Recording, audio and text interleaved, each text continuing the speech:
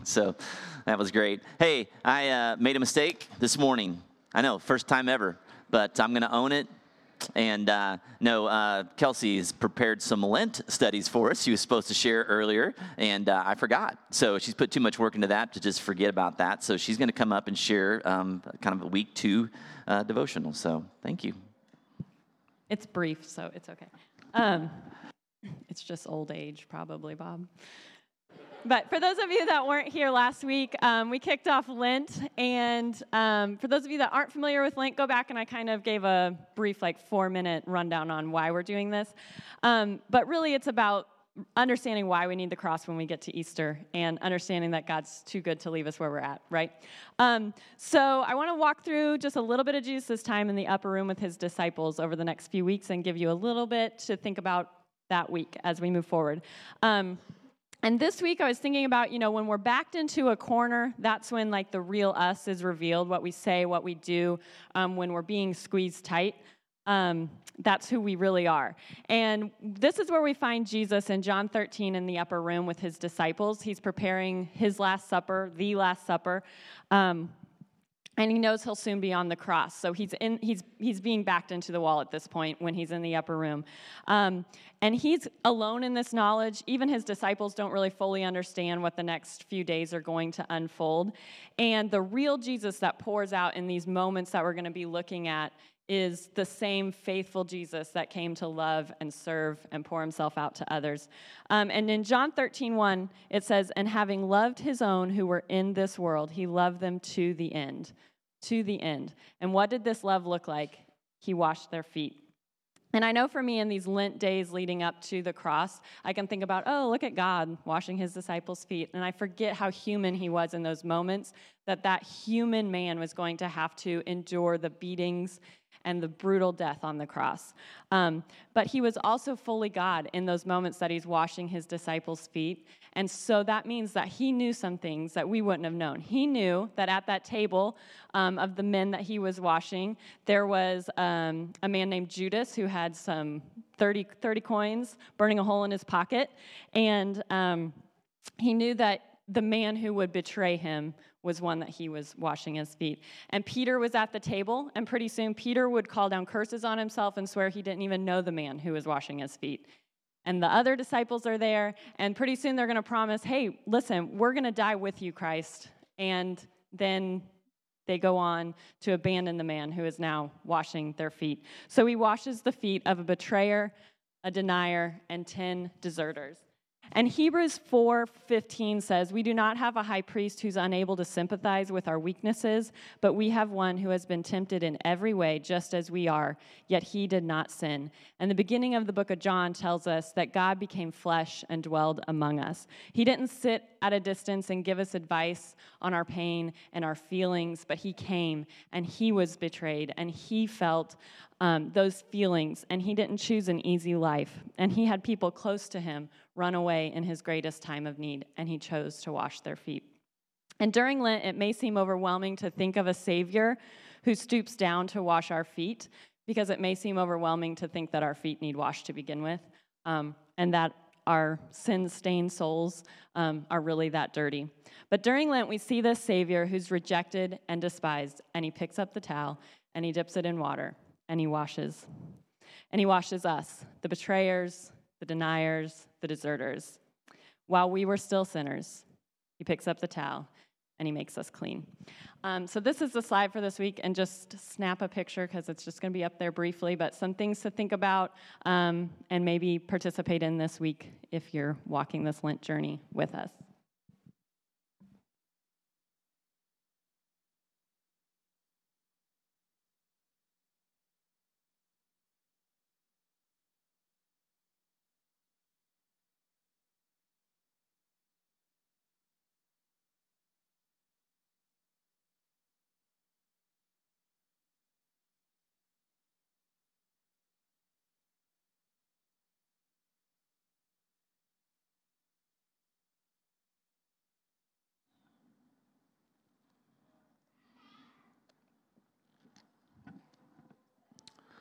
Awesome. Thank you, Kels.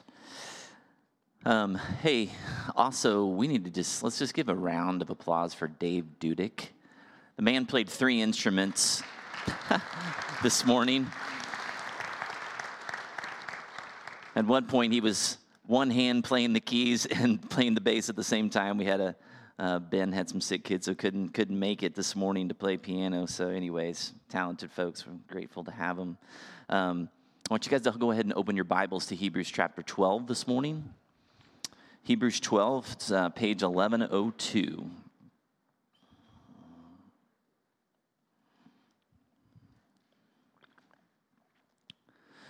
Verse 1 says this, "Therefore, since we are surrounded by such a great cloud of witnesses, let us throw off everything that hinders, the sin that so easily entangles.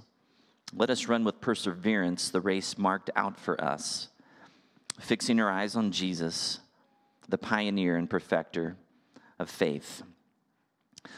Well, you can imagine that as a cross-country coach, this is like the verse of all verses, right? Run with perseverance the race marked out for us. But the Christian life and our journey with God and relationship with Him is an endurance race, is it not? I mean, it is day by day, month by month, year by year, on into an eternal relationship. So we have to find then the mindset and the perspective, the habits, the rhythms in order to make this relationship sustainable for a lifetime. Right? A group of guys that I got together with in Colorado a couple weeks ago, many of us are in our late 40s to early 50s, early to mid 50s. And honestly, one of the things we celebrate with each other each time we're there is, hey, we're still in the game.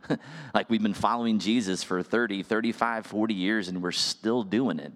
Because that's not the story for everyone.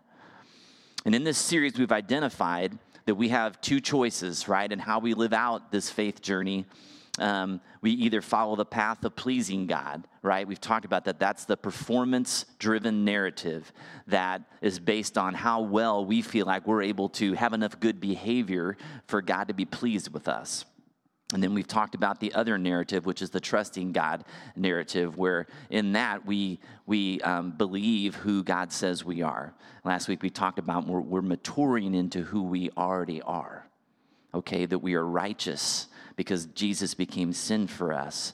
And those 2 competing paths we've talked about, they have intensely different outcomes. As we saw last week, we're tempted, even if we're heading down that trusting God path, we're tempted, like the character in the book is, sometimes to take that shortcut back over to the room of good intentions because we're so used and we're so programmed to perform for approval. But the beginning of this passage in Hebrews chapter 12 should give us imperfect people a little bit of hope. Okay, because he says, first of all, he starts off with, since we're surrounded with such a great cloud of witnesses. Well, what's he talking about? Well, he's talking about chapter 11. Okay, in chapter 11, many of you probably read, it's sometimes called the Hall of Faith. It's kind of a catalog of several Old Testament folks who really lived out some courageous, unbelievable faith and trust in God over time. And they mentioned in chapter 11 people like Noah, Abraham, Moses, Jacob, Rahab, David. They all made some really courageous choices to put their hope and trust in the promises of God. And there are definitely things we can learn about their faith and be inspired about in their journeys. But here's what should bring us the most hope.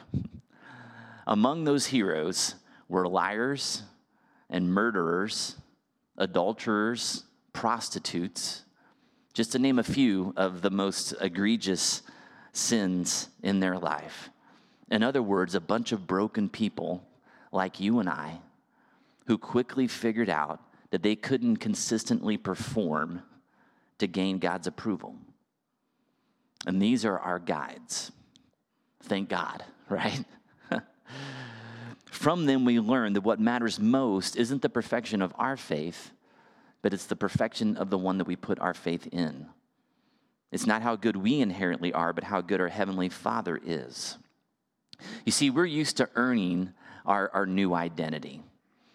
Okay, and maybe you've been through multiple seasons of this in your life, but most people can probably relate to this sense of like you wanting to be, what do they say, new year, new me, right? So we go on a diet and we start working out and we get, some nice new clothes or new haircut or whatever, and maybe we get a promotion. Things are going our way. Things are looking up.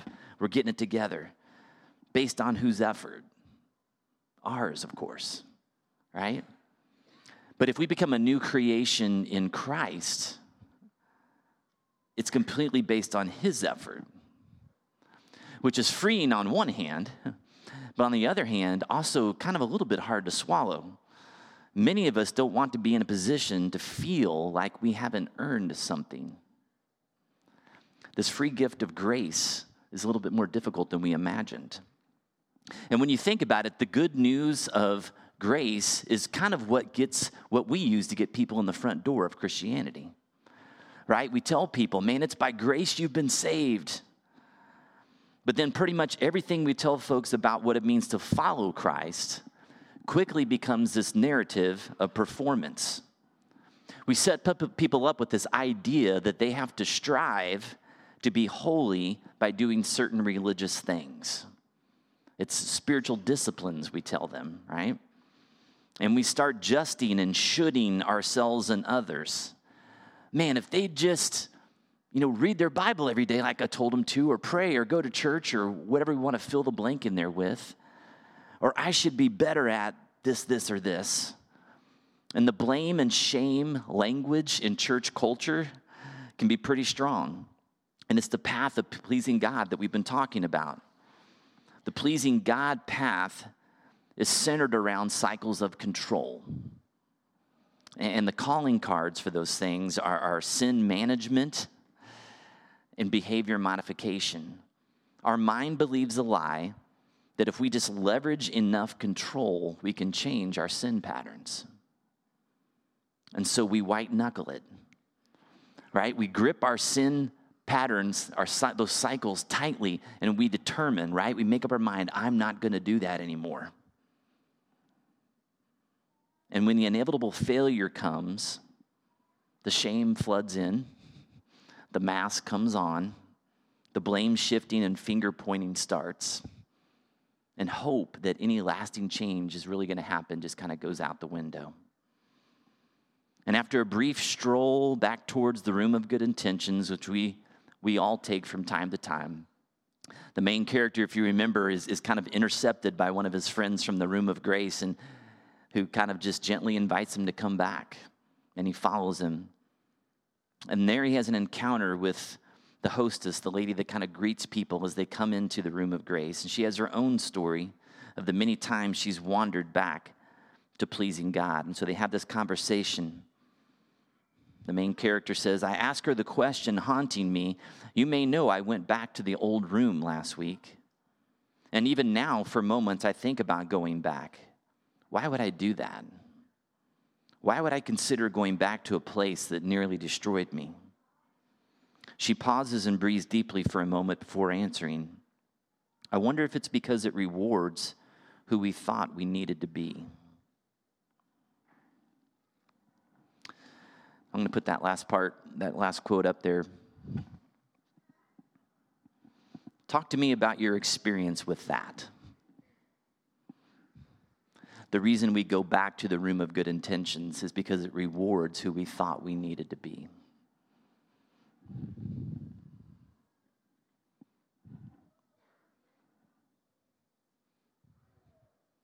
Anybody have any experience they can share with that? Why that's true?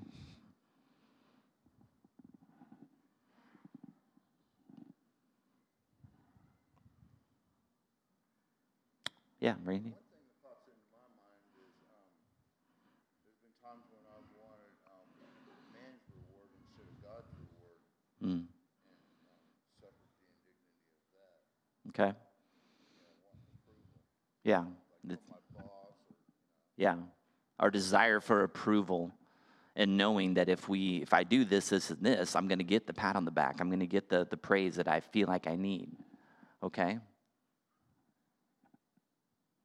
Performance does have its rewards sometimes, right? There is a little bit of a formula to it. If you have, a good boss or good leaders who reward you for things, right? What else? Any other experiences or encounters with this you've seen in your own life?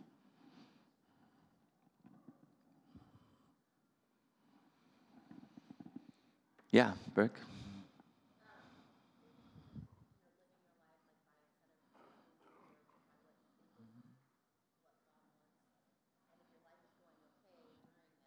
Mm-hmm. Yeah, so she says if you're following what you think are the rules that God wants you to do and your life is actually going well, then you think that you're being rewarded for following the rules well. And that could be a real strong temptation, right? When life is going fairly well and you can kind of give yourself some credit because you think, well, I'm doing the right thing, so why wouldn't it be going well? That's good. Yeah, Nick?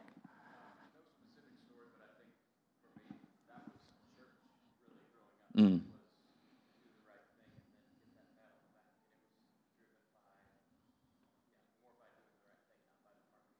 Okay. Yeah. So even just church, like if you're doing the right thing, you get rewarded. They call kids up front who attend Sunday school every week, right, to get the pin. The loser kids that don't show up every week, I guess, good luck getting into heaven, right? Sure. It's the first thing they're going to ask for. Where's that attendance pin from Sunday school? For me, I think as I look at that question, as a kid, I really felt like in order to be okay, I had to succeed. I had to win in life, whatever it was. For me, a lot of it was around sports. It could be around your grades or whatever you want it to be. Like I really thought like I needed that to be okay. Because I didn't even want to know what still being loved as a failure looked like. Like the thought of that was just like, I don't even want to know what that's like. So I'm just going to keep my head down and keep trying to succeed all the time, right? At the end of our message last week, as Nick shared this morning, we showed a quote that talked about the measure of our love, of our relationship with God not being based on how little we sin, but on how much we allow God to love us. And I know that was a really challenging thought for many of us. And it's really hard to receive love from God when shame is controlling us. Shame also has a way of deeply impacting the quality of our relationships. So the author tells us this. He says, we create lies about ourselves to make sense of the pain we suffered or the pain we caused. These false stories become permission we grant ourselves to find meaning in something less than healthy relationships.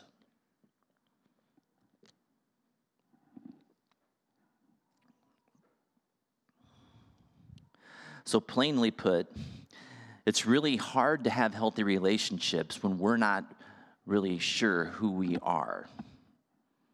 When we're either beating ourselves up over every mistake or perceived flaw that we think we have, or if we're justifying our actions and blaming other people for our problems.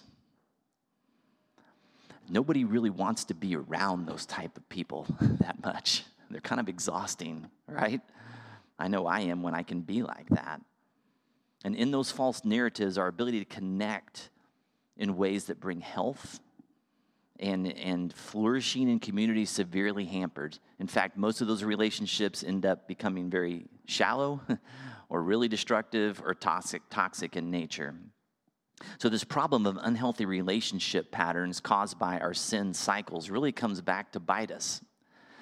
Because as you read in the book and as you just see and experience in life, one of the major ways through from pleasing God to trusting God is through real relationships.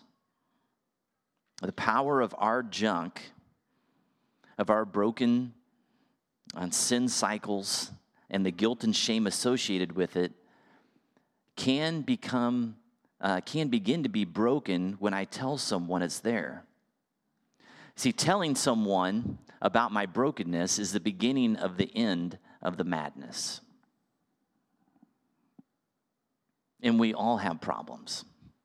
Every one of us has lies or habits that we've used in life to cope. Okay? We all have problems, but not all of us have healthy community. And the interesting thing is, part of what we're looking for, I told them not to torture the children this week, but part of what we're looking for in many of the unhealthy sin patterns in life, I want you to think about for yourself, what are some of the unhealthy sin patterns I have in life? Most of them are centered around What I'm really looking for is connection with others. We want to be loved for who we are. And we're scared that people won't love us once they find out what we've done. But the consequences of isolating, of going it alone and blaming other people, justifying our unhealthy connections is potentially catastrophic, right? Because emotional rifts are being created between ourselves and the ones being hurt by our sinful actions. Our hidden life of whatever, internet shopping, pornography addiction, drugs, alcohol, emotional affairs, whatever it might be, marriages, families, friendships, careers, all hang in the balance as we're kind of wrestling with whether we're going to trust God, trust that God loves us despite it all, and is committed to our healing no matter how long or how hard that might be. But once we choose to be honest before God and others, and we've come to terms with who God says we are despite our shortcomings, we can begin to operate in healthy ways in community. In The Cure, author John Lynch says that we can do this. He says, we can learn to confess the sin I intend to commit rather than confessing the sin I've carried out with all the consequences that it brings.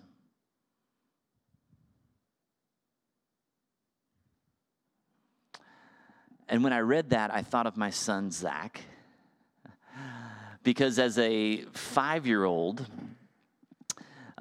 he used to come to us.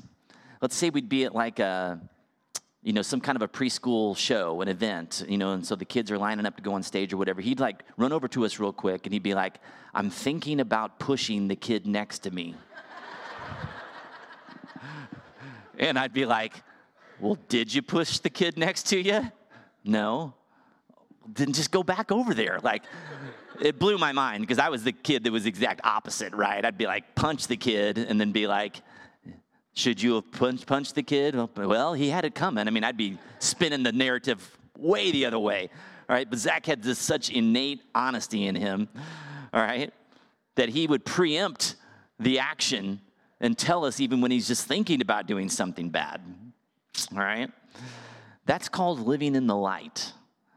And the disciple John, he talked about when he wrote this in 1 John 1:7, he says, but if we walk in the light as he is in the light, we have fellowship with one another. And the blood of Jesus, his son, purifies us from all sin.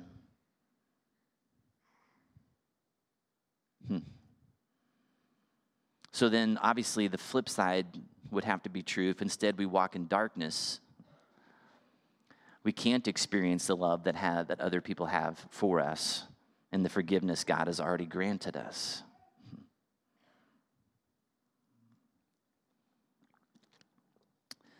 Lynch says that once we've made the choice to move towards honest relationships, we can move to a place where this is possible, where we can tell someone in the first moment that we recognize our vulnerability. I can't say that word. Our vulnerability. Tell someone in the first moment, I recognize my vulnerability. Now, here's incredible beauty. We can only be loved when another is allowed to meet our needs.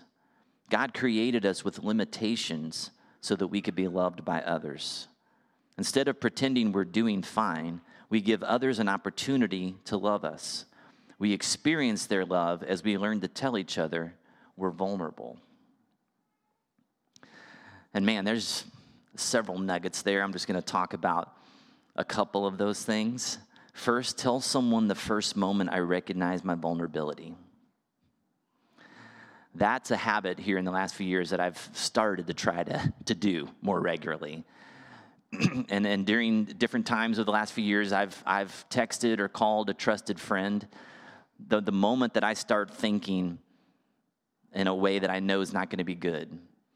So for me, a lot of times it centers around just arrogance and pride. And so in my mind, If I'm kind of butting heads with somebody, I'm making my list, right, of all the reasons why I'm right and all the reasons why they're wrong and what I'm going to tell them and how they're horrible and blah, blah, blah. And I know when I start doing that, it's not going to end anywhere good.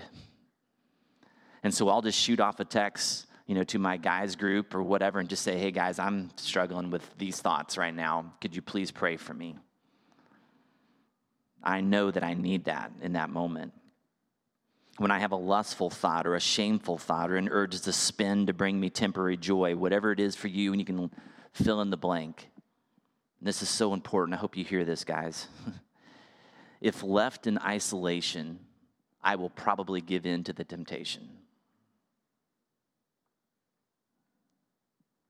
and feel the inevitable pain of regret that comes from that.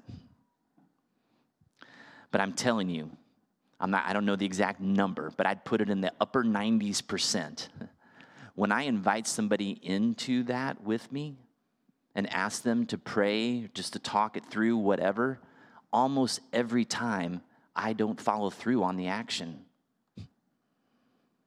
It's unbelievable what bringing things out into the light with a trusted friend who then is going to pray and not, judge you and tell you're a horrible person, but just be in it with you, does for the way that we react and act.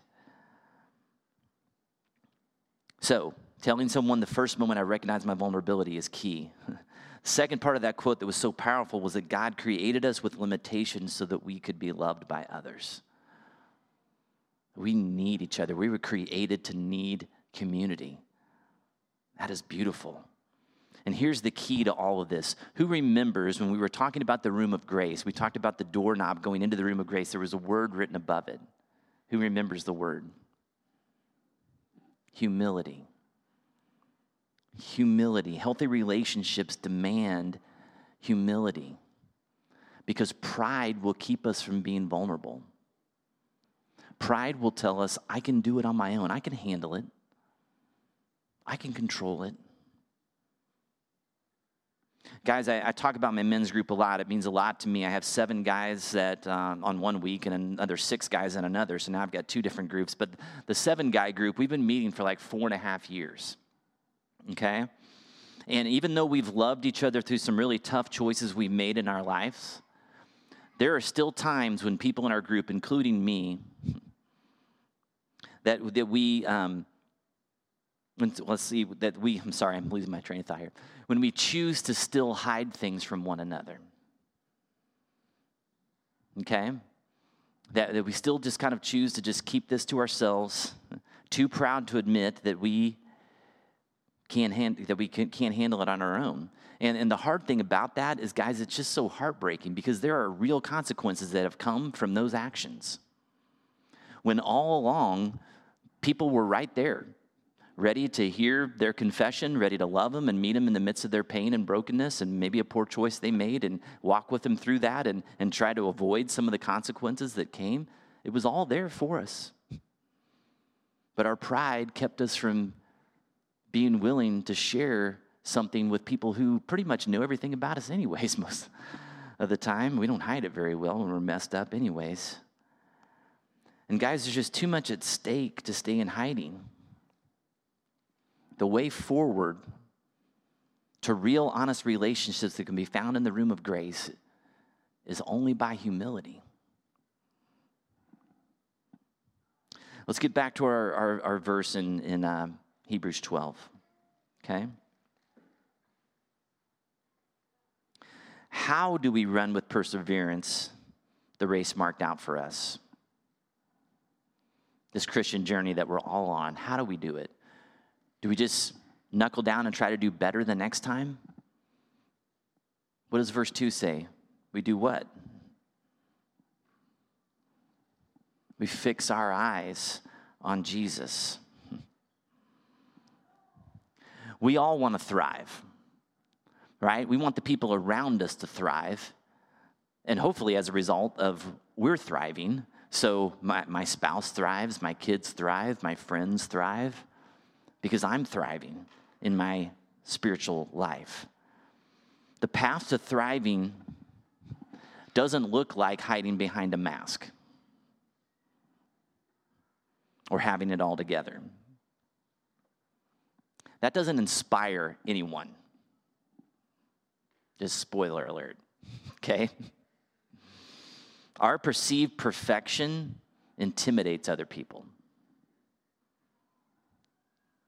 and leads to unhealthy comparisons and a desire to hide because people feel like, I can't do this Christian thing like they can do it.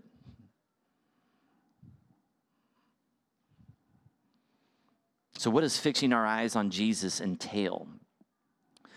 Well, I think on a very practical level, part of it entails like knowing Jesus' story well enough, like the passage that was shared with us this morning about his heart and how he interacted with broken people, so that we kind of know how he lived. And when we read the Gospels, we see some things. We see that Jesus was very secure in his own identity. That's a key starting point for anyone. He knew who he was, and he knew that his Father loved him. And because he was secure in his identity, he was able to be betrayed and disappointed and not hate them, right? Like if I was washing the feet of some of those guys, I'd have like a razor blade in my pocket I'd slip in, and just a little nick off of Judas there, just a little blood, nothing too bad, but hey, I know what you're up to, right? But Jesus didn't operate like that because he was secure. He didn't need Judas to come through for him or Peter to come through for him. He could be gracious and giving because he knew that he was worshiping a God of abundance and not scarcity. He could be truthful because he knows to be truthful with people means that you really do love them, even if they're upset with you. He could do all those things because identity was secure. So there's a way that Jesus lived as he interacted with broken and hurting people that we can learn from, obviously. So we notice how he lived and loved. And then secondly, we believe the things that he says about us are true. Okay, that his grace is sufficient for our weakness, that our sin is paid for, has no power over us anymore, that we are dead to sin, fully known and loved. So what are you fixing your eyes on? Because all of us are fixing our eyes on something or someone. And maybe another way to look at it is a question that we've asked here before is when you don't have anything to think about, what do you think about? Where does your mind usually tend to go when you just really don't need to be thinking about anything? You're just driving down the road. What consumes you? Whatever that is, the next thing you want to get, that person that really hacked you off, whatever it is, the next vacation you want, or I don't know. That's probably what you're fixing your eyes on. I want to end with a passage in Colossians, if you can open up to Colossians chapter 3. It's page 1076.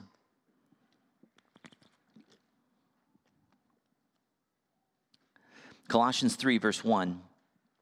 It says, "Since then you have been raised with Christ, set your hearts on things above, where Christ is, seated at the right hand of God. Set your minds on things above, not on earthly things, for you died, and your life is now hidden with Christ in God. When Christ, who is your life, appears, then you also will appear with him in glory." So Paul says, set your hearts and minds on things above. You see, when we live by kingdom principles, finishing well is a given. It's just going to happen. We're not going to have to think about it.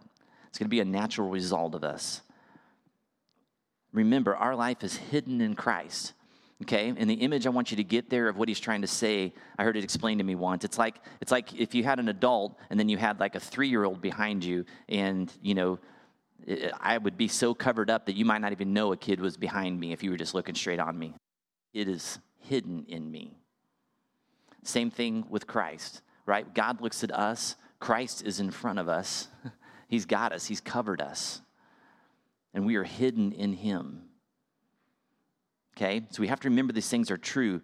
Last week we looked at Ephesians 2, that we've already been raised and seated in the heavenly realms in God's eyes. And as he just says here, we will appear with Christ in glory. Guys, that's our destiny.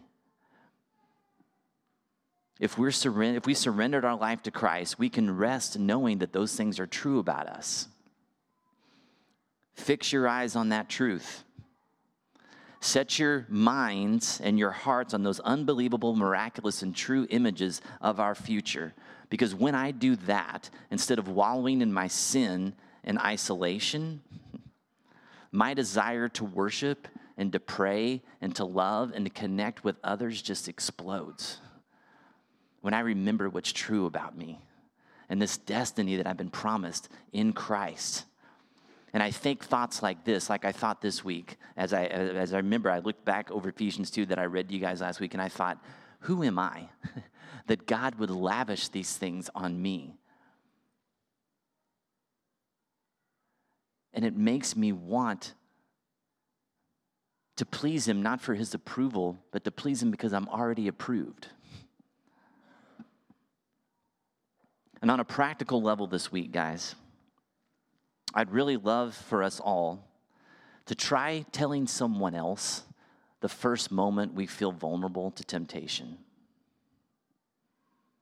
I want you to try practicing that.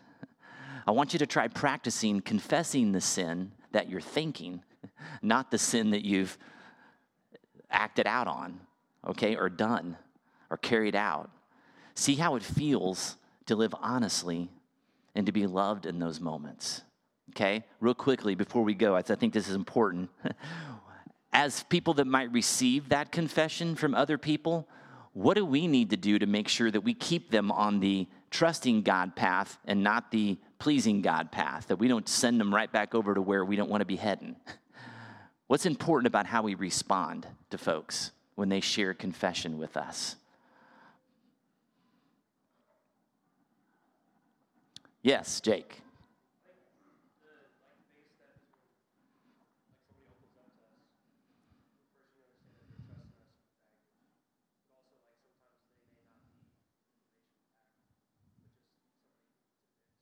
Yeah, yeah.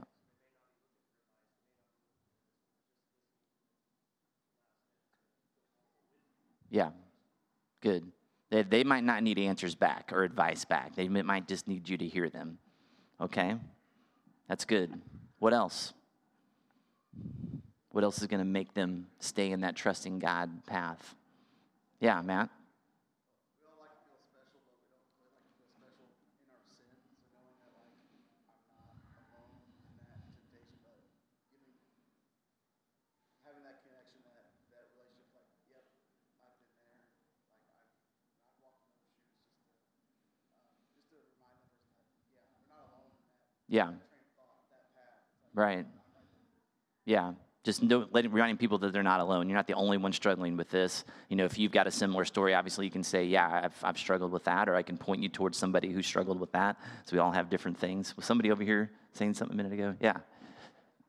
Acceptance? Okay, good. Yeah. Well, I mean, yeah. Yes, but also, right? Like, we have to remember that Christ, also said, to the woman caught in adultery, right? I don't condemn you either, but go and sin no more, right? So we have to balance grace and truth, right? And sometimes we have to say the hard thing, but it's the way in which we say it, right? Jesus was able to say that hard thing because he had protected this person from getting stoned to death, right? She was able to hear that because she knew that he had her best interest in mind, that she had already protected her and covered her from guilt and shame and retribution. Maybe that, biblically, some of it that the Bible would say was deserved in that moment, right? So it's so important, guys, how we navigate that. And honestly, we need to have some wisdom in who we share some things with. Because there's some people that we've known from experience are going to push us down that pleasing God path, right back to the performance thing. That's not healthy. Find some new voices. Okay? Find a voice who you think is going to push you towards something that's healthy, that keeps you wanting to come to God, that keeps you resting in who you are and reminding you of God's pleasure with you that's not based on what you do. Okay? Because people in the pleasing God crowd, they're going to want to just give you the formula. They're going to want to give you the easy answer because it demands less of them. It demands more for us to really engage with people. That's the power of a community in the room of grace, okay? Let's pray. Lord Jesus, we thank you so much for this time today. Man, loved the image of you fully vulnerable, washing the disciples' feet, knowing all, and each one of us are those disciples. We're all betrayers. We're all wanderers, deniers. But God, yet you love us. You meet us in those places, and it's not based on our ability to pull off this Christian life. And that, it's just overwhelming, God. We just don't deserve it. And I pray that we would meditate on that and rest in that. And God, I really pray for genuine community. I pray that this place would be filled with people who are safe to come and to be vulnerable and to head some things off at the past before they get to the place of regret and just severe consequences, Lord, that we would be the kind of community that can hear confession from one another and handle that with grace and truth in a way that makes us dive in deeper. Lord, we just love you. We thank you so much for your grace and for the way that you set up this whole thing. When we really start to put our minds around it, it's just unbelievable. We're the recipients of an unbelievably loving God. Thank you so much for that. We pray in Jesus' name. Amen. Would you stand with us?